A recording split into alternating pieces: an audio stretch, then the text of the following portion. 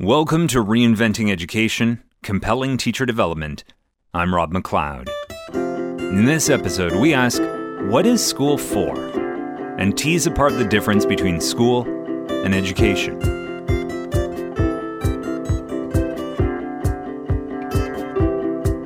What is school for?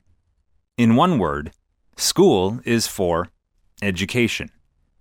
Now, school and education are often used as synonyms, but it's very important to distinguish school from education. The dictionary definition of school is an institution for educating children, or, alternatively, any institution at which instruction is given in a particular discipline. I'd like to tighten that up. I'd like to use the definition that school is a place with a set of practices where people go to get an education. So if school is a place with a set of practices where people go to get an education, what do we mean by getting an education? The dictionary definition of education is the process of receiving or giving systematic instruction. The process of receiving and giving systematic instruction can take many very different forms. Systematic instruction has a spectrum. At one end of the spectrum, there's direct instruction, rote learning, memorization. At the other end of the instructional spectrum, there's self-directed, open inquiries, and things of that sort. Now, I'm going to pause because there's a lot to unpack here alone. As you move along the spectrum of systematic instruction, we move between varying levels of autonomy, control over content, control over the process of engaging with the content, and various levels of responsibility between teachers and students. We will revisit these points. For now, I just simply want to acknowledge that there are overlapping agendas at play here along the spectrum. The agendas of the student, the agendas of the teacher, and the agendas of society. Okay, as I said, I'm bookmarking this for now. Autonomy, content, process, responsibility, these are themes that we will revisit many times. They will weave themselves throughout future episodes.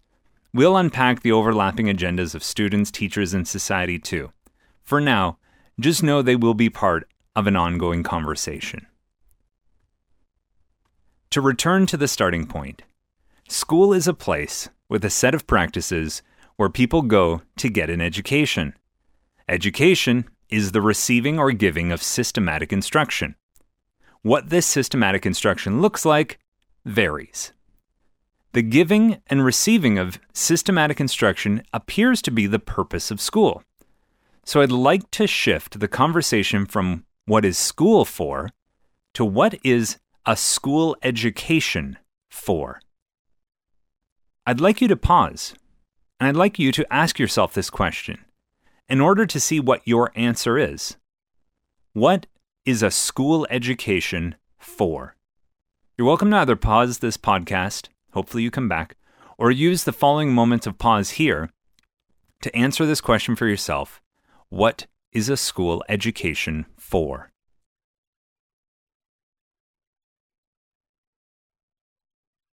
So what is a school education for?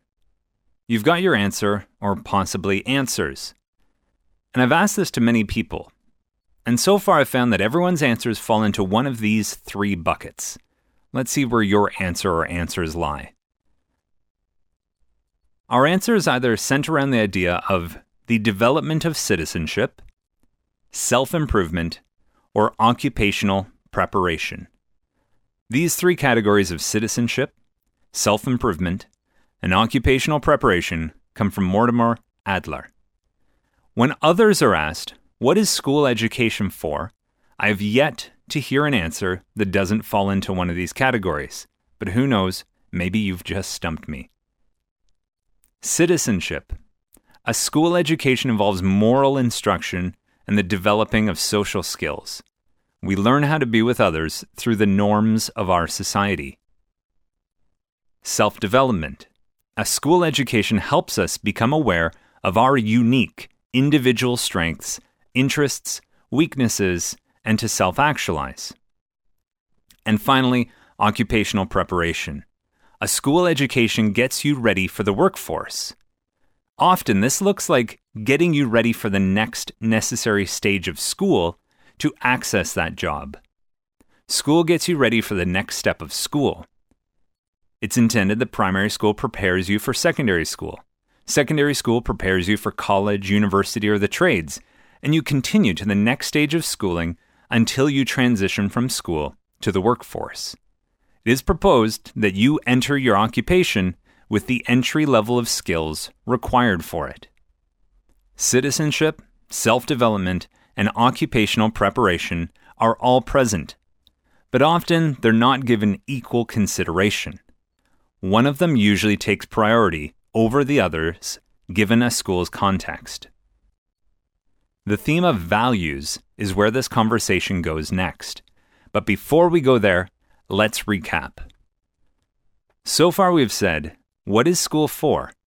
School is a place with a set of practices where people go to get an education.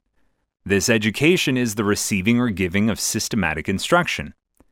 What this systematic instruction looks like varies greatly.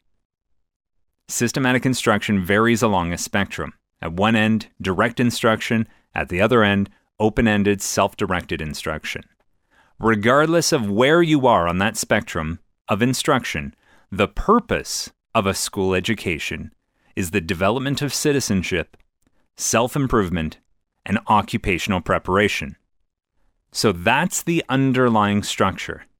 That is what every school shares. But every school doesn't look the same. The elite private school in downtown London, the one-room schoolhouse in rural Africa, the military academy in North Korea, the students who are homeschooled in the Bible Belt using Khan Academy online, and the outdoor classroom in the forests of Australia appear to be radically different. But what all of them share are being a place, or many places, with a set of practices where students are getting an education. The approach to the instruction can vary greatly, but the purpose of this education has the following intended outcomes: development of citizenship, self-improvement, and occupational preparation. And one of those outcomes is likely privileged over the others. So we've just laid out the skeleton. Underneath our skin, our skeletons have all of the same bones, but on the outside we look very different. What goes on top of those bones shapes one's appearance. How can schools share this same skeleton but look so different? Values. There is a diversity of values in education. Different values shape what a school education looks like. Values inform beliefs about what is right to do. We hope this episode has laid out a map. Our next few episodes will identify the different values within education. We'll highlight how different values inform beliefs about citizenship, self-development, and occupational preparation. These values actively disagree with each other and make it difficult to make large, sweeping statements about education. If we are to talk in a meaningful way about the future of education, I believe we must start by identifying the diversity of values currently present, which are informing what we do and how we do it. Our next 5 episodes will be dedicated to naming these values and exploring each in depth.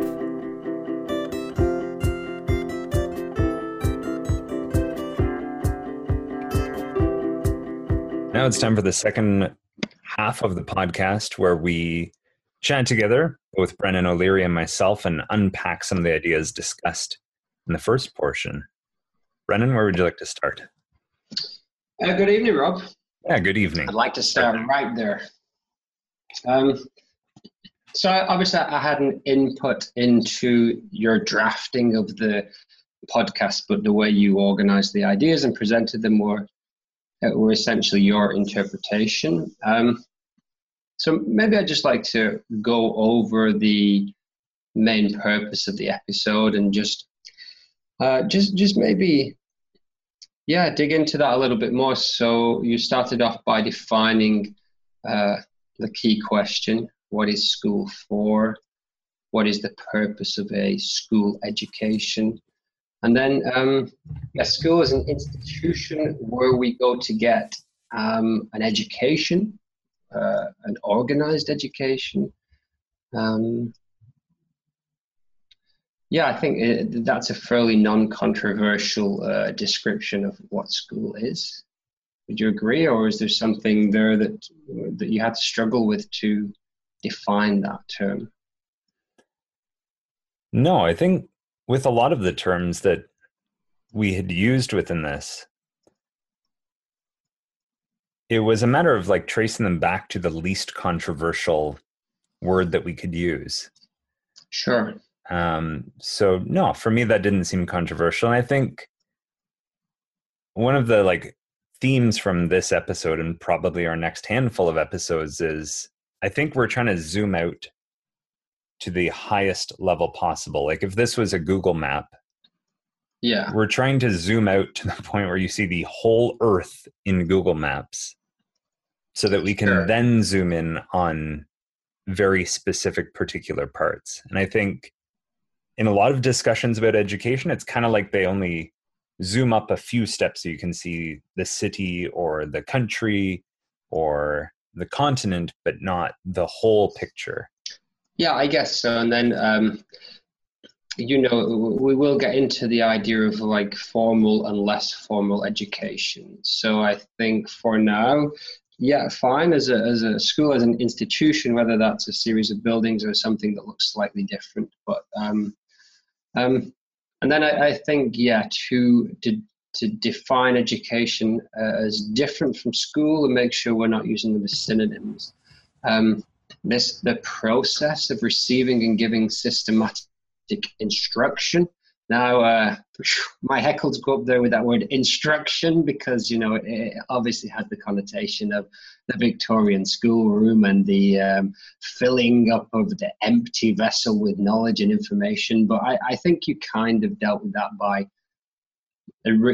defining it more as a set of practices. Rather than you go here and you are instructed at, or education is done to you. It's more like the processes connected with education that happen inside that institution. I mean, it's not a question, but I'm just stopped speaking there to see if you wanted to respond to that.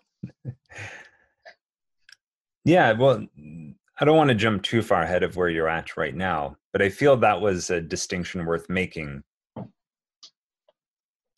And maybe we could have just left it at, and there is instruction. But I felt it was important, at least at that level, to just indicate like, hey, and there's a range of instruction, but that is something we will get to actually as soon as the next episode and the following 4 episodes or so, is to look at the values behind why there are very different approaches to instruction. Yeah, and instruction is only one. It may be the catch-all term, but actually, of course, we're talking about all of the skills you acquire, all of the knowledge you acquire, and all of the applications of that skills and those skills and that knowledge. And so we're using instruction as a very broad catch-all term, but it essentially means any skills or information that you are encountering and using and learning during this process of education.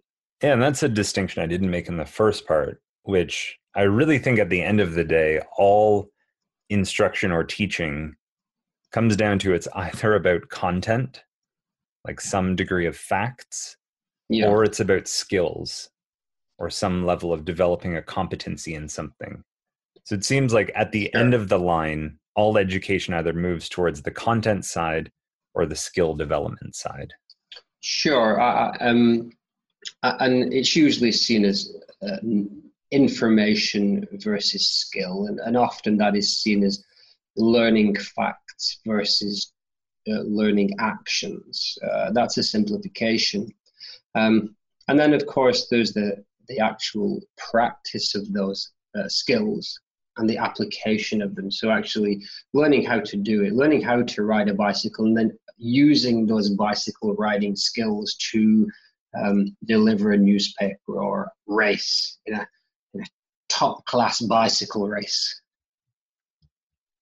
Or the top class newspaper deliverers bike race. All of that, all of those things. That's a great application of those skills that you learned. So yeah, I think that was maybe one piece that could have been added to this discussion, that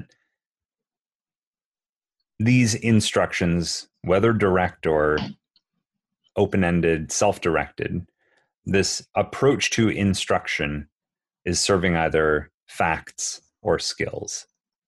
Yeah, and I think I'm not trying to catch you out there. Like when we were having the discussion to draft the first part, that was something that obviously we both kind of like looked at and moved past quickly, and then it's only looking back at it later, it's actually instruction might need some more description to actually say what we mean by that.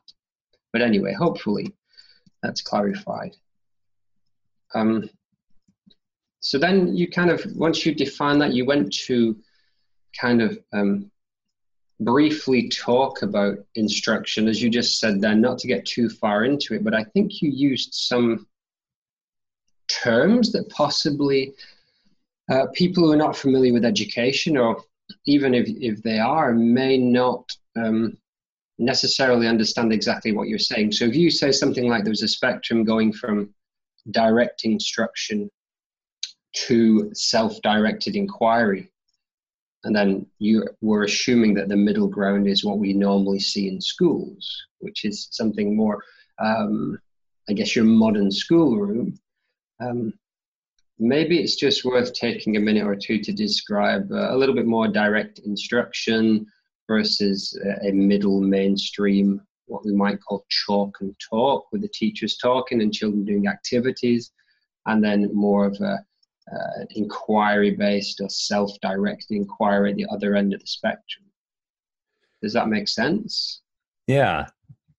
So I guess off the top of my head, another way to look at that spectrum is terms we use like student-centered and teacher-centered. Sure. So I'd say a teacher-centered education is more on that direct instruction side, whereas a student-centered education is more on that self-directed side. And what differentiates those two is choice, ultimately. In the direct instruction, teacher-centered instruction, the choice on what content or skills are being covered is essentially entirely up to the teacher. Sure. The choice of engaging, of how a student engages with that material, again, will be selected and determined by the teacher. And I would say the direct instruction is more associated with what you alluded to earlier of, hey, this kid is an empty vessel and I'm going to fill them up with the facts and the knowledge. Sure. Well, I mean, the most stereotypical or reductionist version of rote learning, direct instruction, is the one room Victorian schoolroom where you've got your 3 R's of reading, writing, and arithmetic, and it's based very heavily on memorization. It's based very heavily on regurgitating information. Now, we've moved a long way from that, where we still have memorization in a lot of places for very good reasons. We learn how phonics sounds. We memorize multiplication tables to help us with quicker arithmetic. And in many places, there are still things that look like traditional spelling tests, memorizing lists of words or rules that can be applied. We will, I guess, at some point deal with the pros and cons of direct instruction, but I think that it still exists in some forms within our classroom. But what we see more is what I would put in the middle ground, which I described as chalk and talk. which is the Chalk on the chalkboard, teacher talking. Yeah, it's still very teacher-centered, even though it's like the middle of the spectrum in terms of what we're describing. The lesson would normally be a 20-minute block at the beginning where the teacher would instruct a video or some kind of activity where there would be questioning the children all in one group, and then students would go off and do an activity for the next 20 or so minutes, 20, 30 minutes, and then maybe come back together at the end for 5 minutes. It's what you would see in most mainstream classrooms if you went and observed a lesson. Yeah, and then to the far side of that would be the self-directed or more open-ended instruction where students have some degree of choice in terms of the content they're learning about. Students will have some degree of choice in terms of the process or the method in which they engage with the content.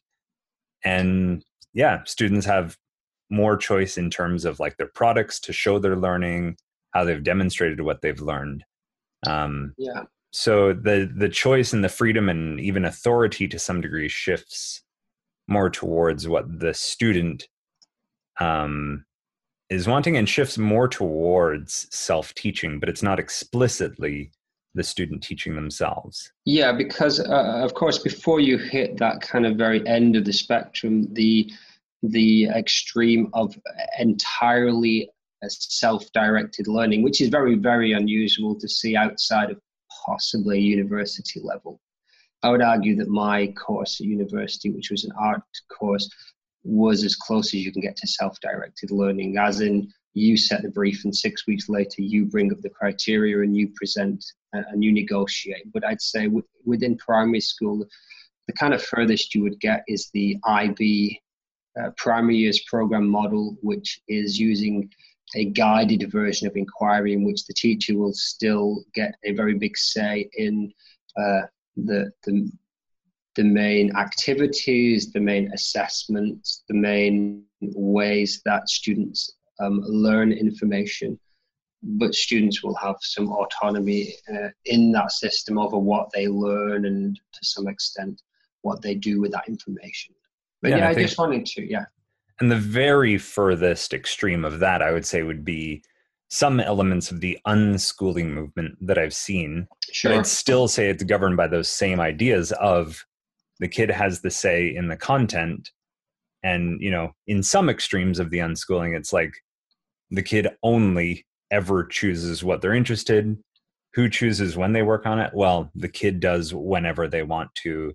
How do they want to engage with it? That's entirely up to the kid. And I realize there's even a spectrum and different philosophies within the unschooling movement. Of course, but that's the furthest, I think, extreme in the self-directed, of the only structure being there's no real structure to this. Sure. I just think it's worth, like as we're just setting out the stall here of things we're going to look at heavily in the next X amount of episodes. I think coming back to that middle ground of the mainstream classroom is going to be where we start lots of our discussions. And we will look at the other ends of the spectrum, but lots of it will be inside that mainstream classroom.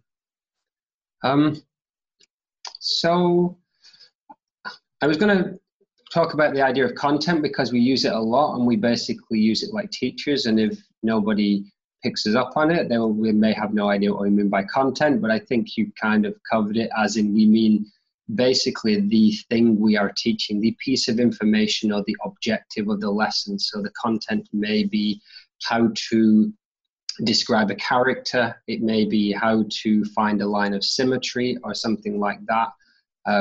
So when we say content, in many cases, we mean the main purpose of that particular lesson. And some schools and some systems will have more content to cover, or it will be more heavily defined within the curriculum, and teachers will, to a greater or lesser degree, be able to decide when and how they cover that content. But again, I just wanted to possibly mention that. Um, yeah, so is there anything we've said so far that's brought up anything that you wanted to talk about, or should I just continue plowing on with my Continue notes? plowing, O'Leary. All right, so you threw in something that I really don't think many people will have come across before, and if people took a second to think about it, they might think, what is this guy talking about? You talked about overlapping agendas happening inside the classroom. Now that's I know where you're coming from. Of course, we've had this discussion before, but I think it kind of is probably a good idea to unpack what we mean by having multiple agendas happening inside the classroom. Yeah, so life is complex, and part of the complexity of life is that there's a lot of things happening all at the same time. And even when we're using words like, hey, school and in the classroom, one aspect of what's happening in the classroom is that there are many parties with different agendas. And what do I mean by parties? So it can be the student, group of students, it can be the teacher, it can be the school board or the government in charge of the schooling. There can be parents, there can be the community just in the town or city around the school. And I don't want to say at the intersection of all these points is what we call the school, but within a classroom, let's say within, let's go back to the learning the line of symmetry example you threw out earlier.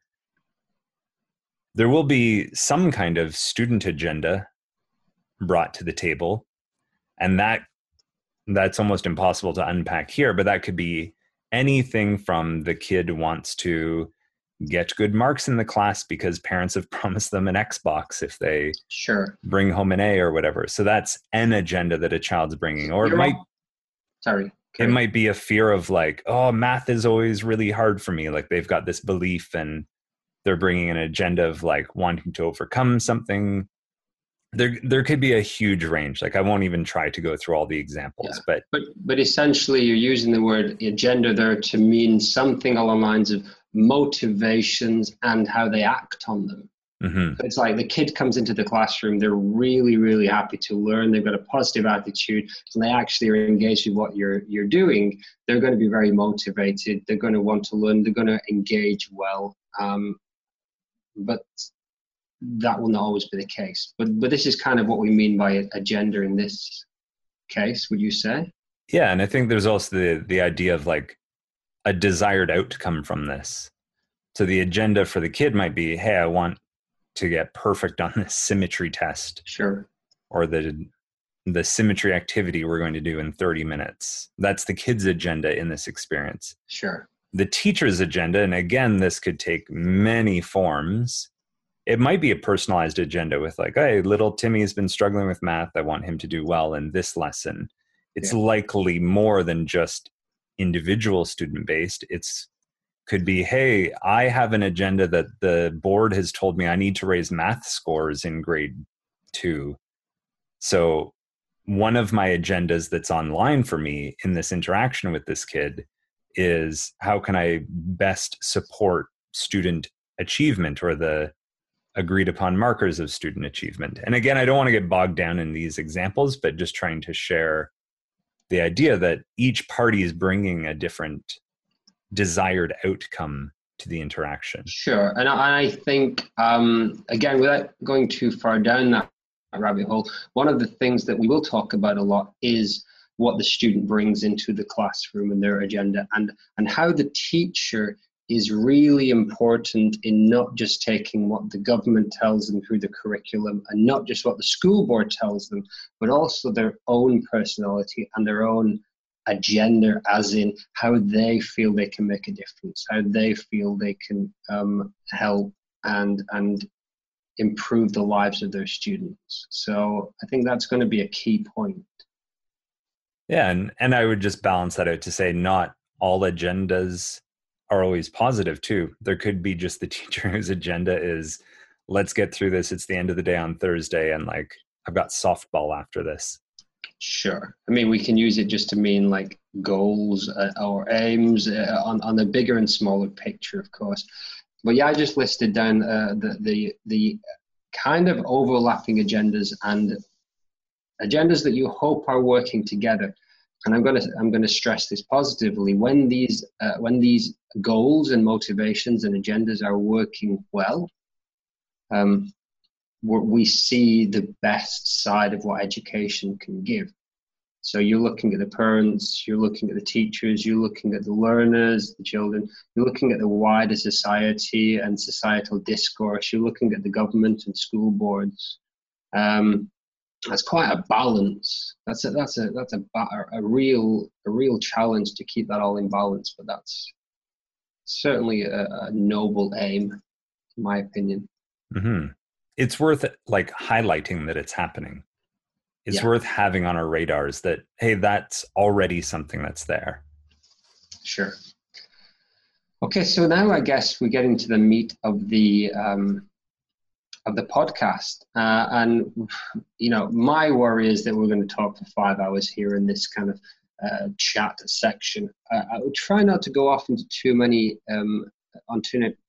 tangents, but I just think what you said in this particular podcast was really, really important and really set out what we're going to do, but just had so much in it. And so the main core, which we're just getting to, is like, what is the purpose of school education?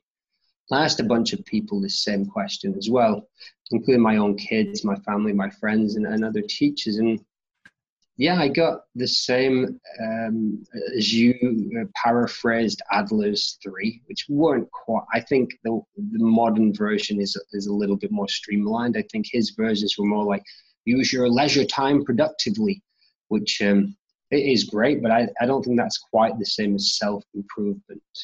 But anyway, so we came down to these three essential ideas of getting ready for work and college, which is what the Common Core actually is subtitled or was. You know, here's our curriculum and its purpose is to get you ready for work and for college. We had this idea of citizenship and moral values within a social context. And then I'd say the most controversial or the least thought about one was this idea of self-improvement and self-development. But yeah, maybe go for the easy one first. Just briefly, we can go back over this idea that school is to get you ready for work.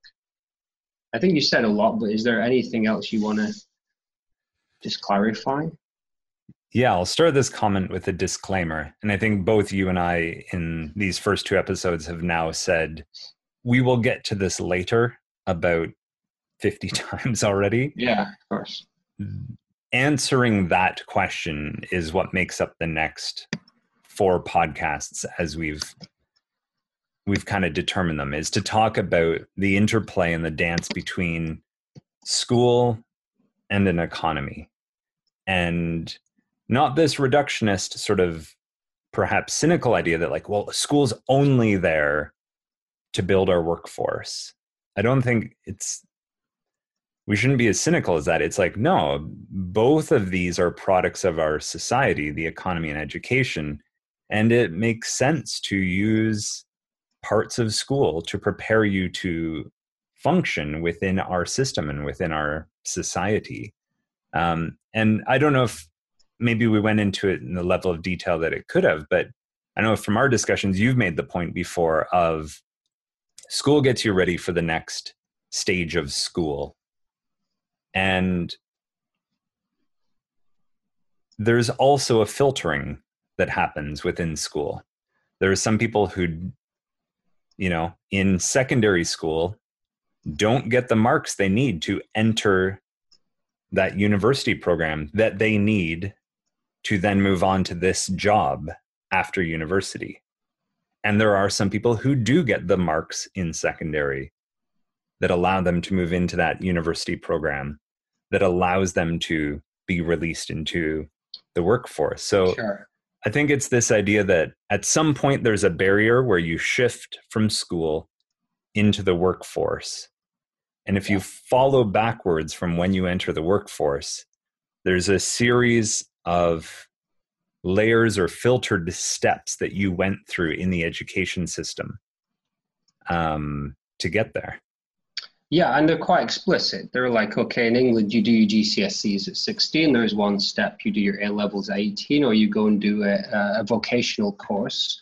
And then you can move on to a university level, a master's level, PhD. And at each one of those steps, you can move away from education and move into the workforce.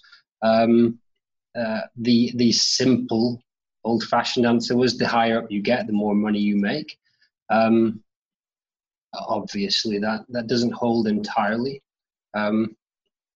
But I think we cannot ignore that exists, that we currently live in a global, heavily capitalist society, and a big part of what we do inside school has that explicitly as a goal. I just want to drop in here that actually one thing that's crazy is if that is your goal, we actually don't track students or follow them in any way. So once your children leave you and leave that primary school has no knowledge of how well their children are doing in secondary or up into university or the jobs they do. That information is not available. And it's so without, again, going off on a sidetrack, if that is a goal, you would kind of want to know how effective your practices are in getting closer to that goal. And one of the things that's always amazed me is how little we actually know about how successful what we do is. In the long term. In the long term. We kind of just have faith and belief that we're doing the right thing and it's working. We're going to get into this a lot more, as we keep saying, as we go into the different types of schools with different belief systems. So I guess moving on, the other kind of answer is the moral development and the social skills. Now that has been there from the very start too. So the ready for work, training the workforce, arguably came at the same time as the moral instruction, depending on where you look historically, but they kind of emerged at similar times inside compulsory education. Yeah, and I would say all three of these emerged with compulsory education, and that, as we begin to look at the values, that will be where the history of compulsory public education started. Was the reason we've started this is we're training people for occupations, for work in the military and in industrial factories, and that's the occupational preparation. Sure. And the layer of the educated professional class too, because it was serving that purpose. So in fact, the original purpose was to train the priests, train the doctors, train the Sure, and I'll pause there because we will go down this rabbit hole. Of course, yeah. Very thoroughly. Yes, of course. There was training for those specifics before, but the big bang of compulsory public education is Prussia, the late 1700s, and all of a sudden a government for the first time in history says, no, everybody's getting this, and we're going to say what happens there. And this isn't being cynical or a conspiracy theorist or anything, but they were just like, hey, rather than start military training at 14, imagine how much better our military would be if we started them at 5 and we made sure they could all read and write.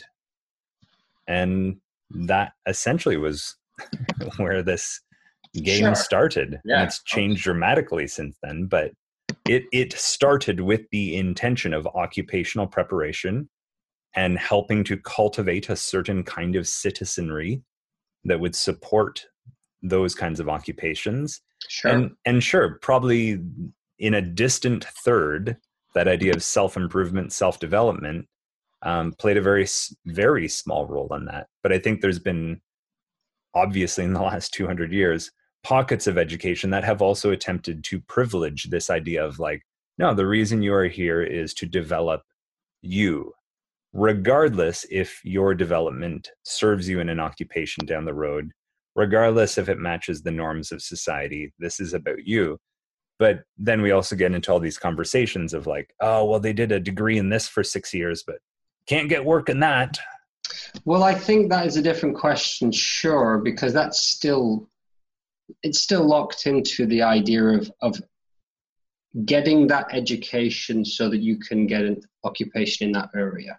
So I'm going to do a liberal arts degree. I'm going to do a degree in creative writing. I'm going to do a degree in visual arts so that I can become a creative writer or a visual artist as my occupation. Well, actually, it starts to get a little bit muddy there.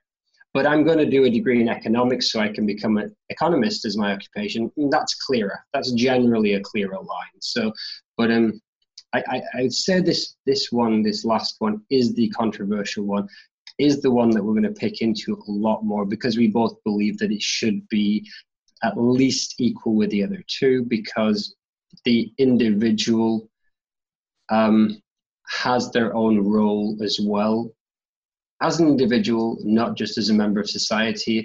And as long as it's a healthy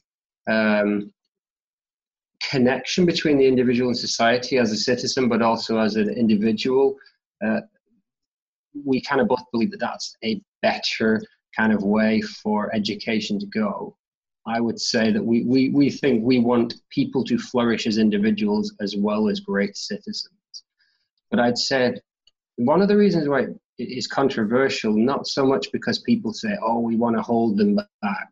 Oh, it's more that we're worried that school's not the right place for it.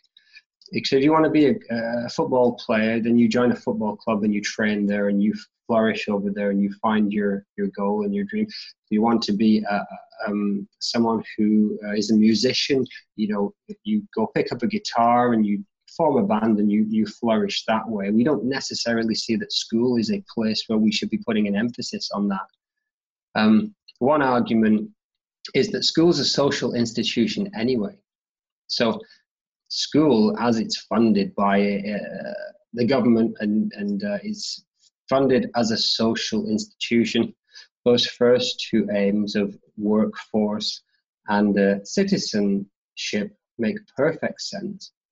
But to focus then on the individuals, I would say that actually we only really want to improve the humans inside our education system to the extent that they are going to be able to improve society. I guess that's kind of where the answers that from people when I've asked them about this third answer, this self-flourishing. This is kind of what we keep getting back to. Maybe it's not really the place for school. Yeah. And I think there's a case to be made for that. I also just look at, anecdotal reports, but I think education again is the best when you're optimizing occupational preparation, you're optimizing the development of citizenship, and you're optimizing the development of the individual. And I would say, like, everyone has one of those stories of like, oh, I had that teacher who, Sure. Totally met the curriculum, got me ready to be a citizen. And the reason that they stood out to me was not only did I get better marks that year, and not only did it help me get into whatever, law school or something like that. Sure.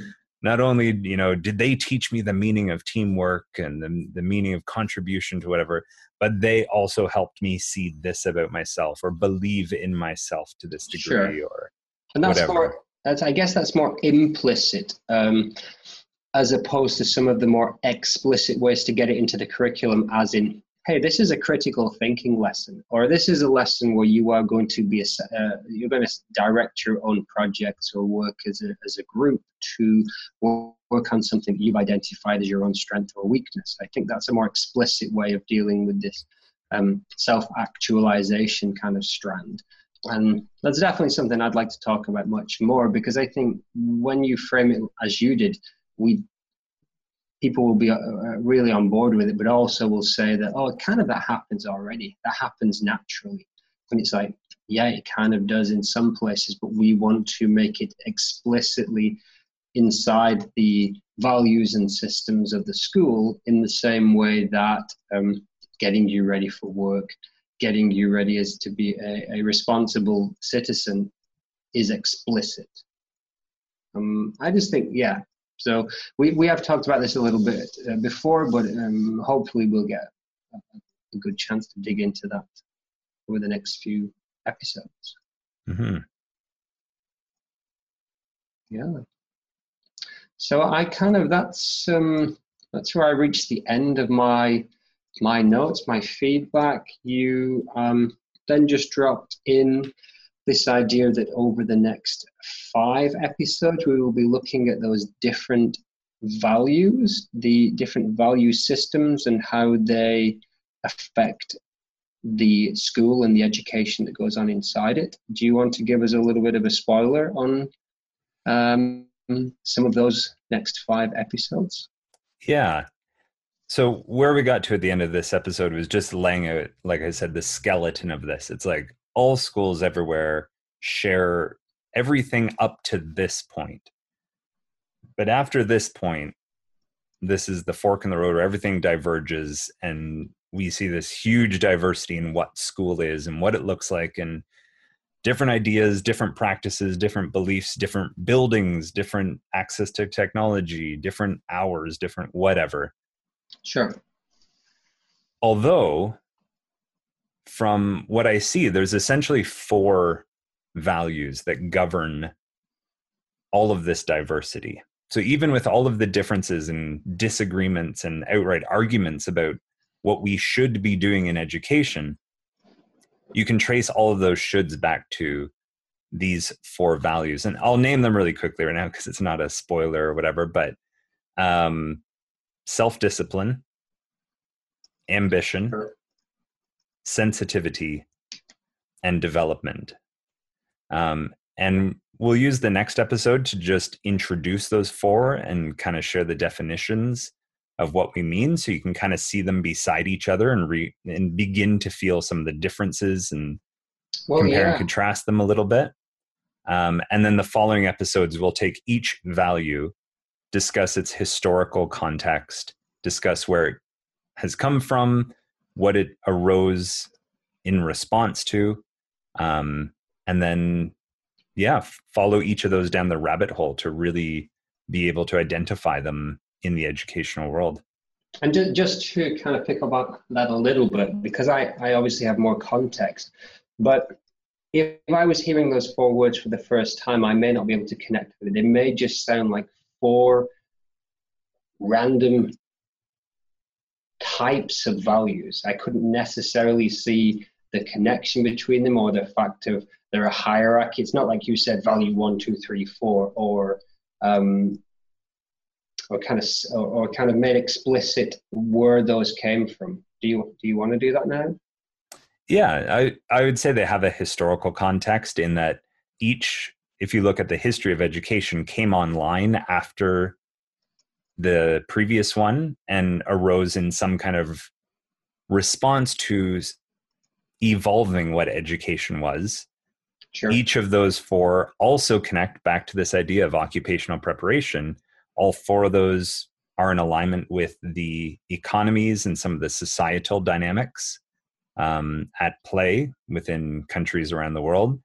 And the sort of governing principle that we're using here is spiral dynamics, or the ideas of stage development from integral theory, just to say, like, when we look around at education, we can see that these 4 different values have arisen along similar lines to what's laid out in this developmental trajectory in integral theory. Sure. So they are inside the spiral dynamics concept. They are almost the point where there's a sea change, where where you can kind of draw the line almost between this era of schooling or this era of society, and the following era is dominated or propelled more by a different value. So the fact is that those 4 values may not obviously look like 4 sides of the same coin or same shape, but they are what you have come down to is the best single word description of each of those 4 eras of schooling or phases of schooling. Yeah. And without going into all the terminology that we could, I think really common language to describe this is just like there's a traditionalist view, there's a modern view, a postmodern view, and we don't really have a word for it yet, but like a postmodern view of what education should look like according to that set of values. So let's assume that those 4 terms you've just given don't immediately lead people to leap to conclusions about what that means, because the interpretation of modern, postmodern, and postmodern, the definitions we're going to give as we explain what these schools look like may not necessarily be the ones that you just jump to when you hear that term. Oh, okay, modernism, I know what that is, so that must be what this school is. Maybe they are, but I would, suggest that once we have unpacked what each school system looks like, then hopefully those terms will make a lot of sense, or we can negotiate and argue whether or not they are applicable. Sure, good. Yeah, and I think just as a closing point, I think throughout this discussion, I've tried to envision myself as a listener who, doesn't know anything about integral theory, might not know a few of the terms that we're referencing here.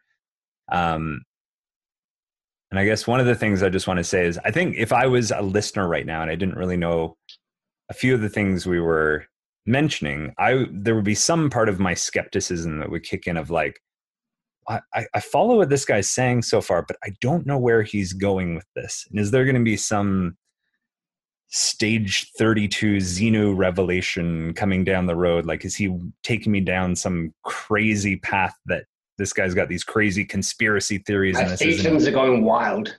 There's some anti-capitalist bent coming or whatever and all this kind of stuff. Yeah. So do you have that, Rob McLeod? Is that your agenda?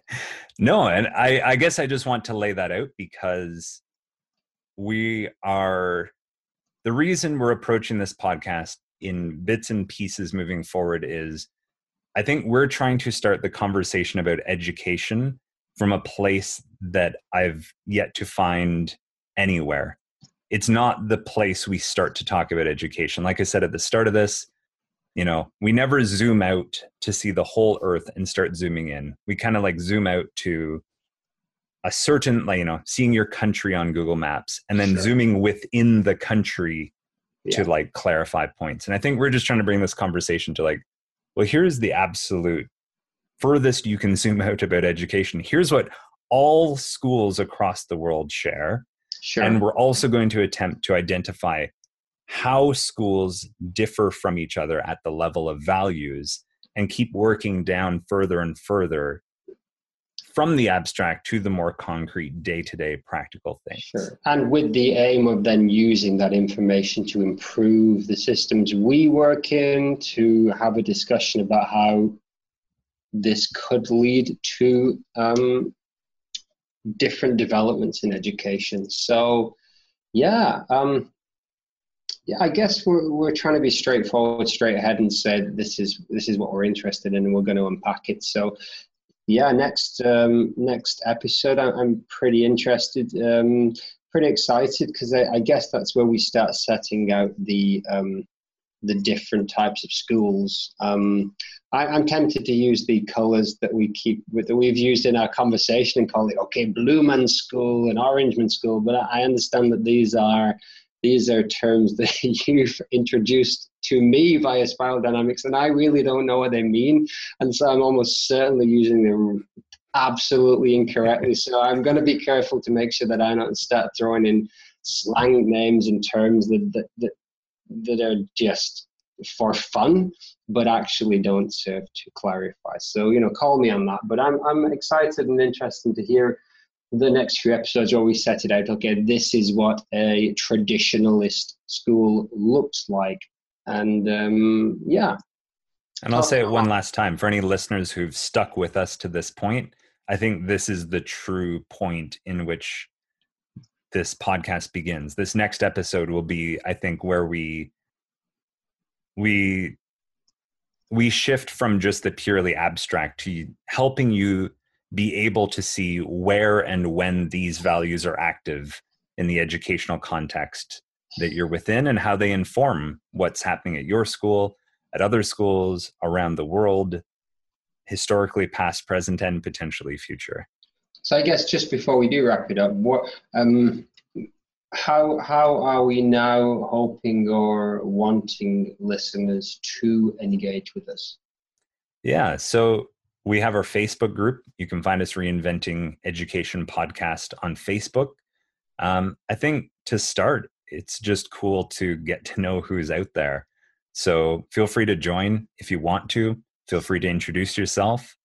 And it's one of the intentions of this podcast that this isn't just for you and I to break down and articulate these ideas. It's also to build a community and be able to connect the people who are interested in education at this level and have a vested interest in improving and reinventing what it is we're doing, and to be on the cutting edge of the transformation of education. That sounds lofty, but a good starting point is connect to us through Facebook, and at the risk of just sounding like self-promotion, like all podcasts do, if you've heard this or you hear the next couple of episodes and you think like, hey, I know that one oddball person out there on my staff or some other teacher who's really passionate about this kind of stuff, share it with them, and just see if we assemble a gaggle of people who are interested in approaching education from this perspective. Sounds good. Thanks, Rob. Thanks, Brennan.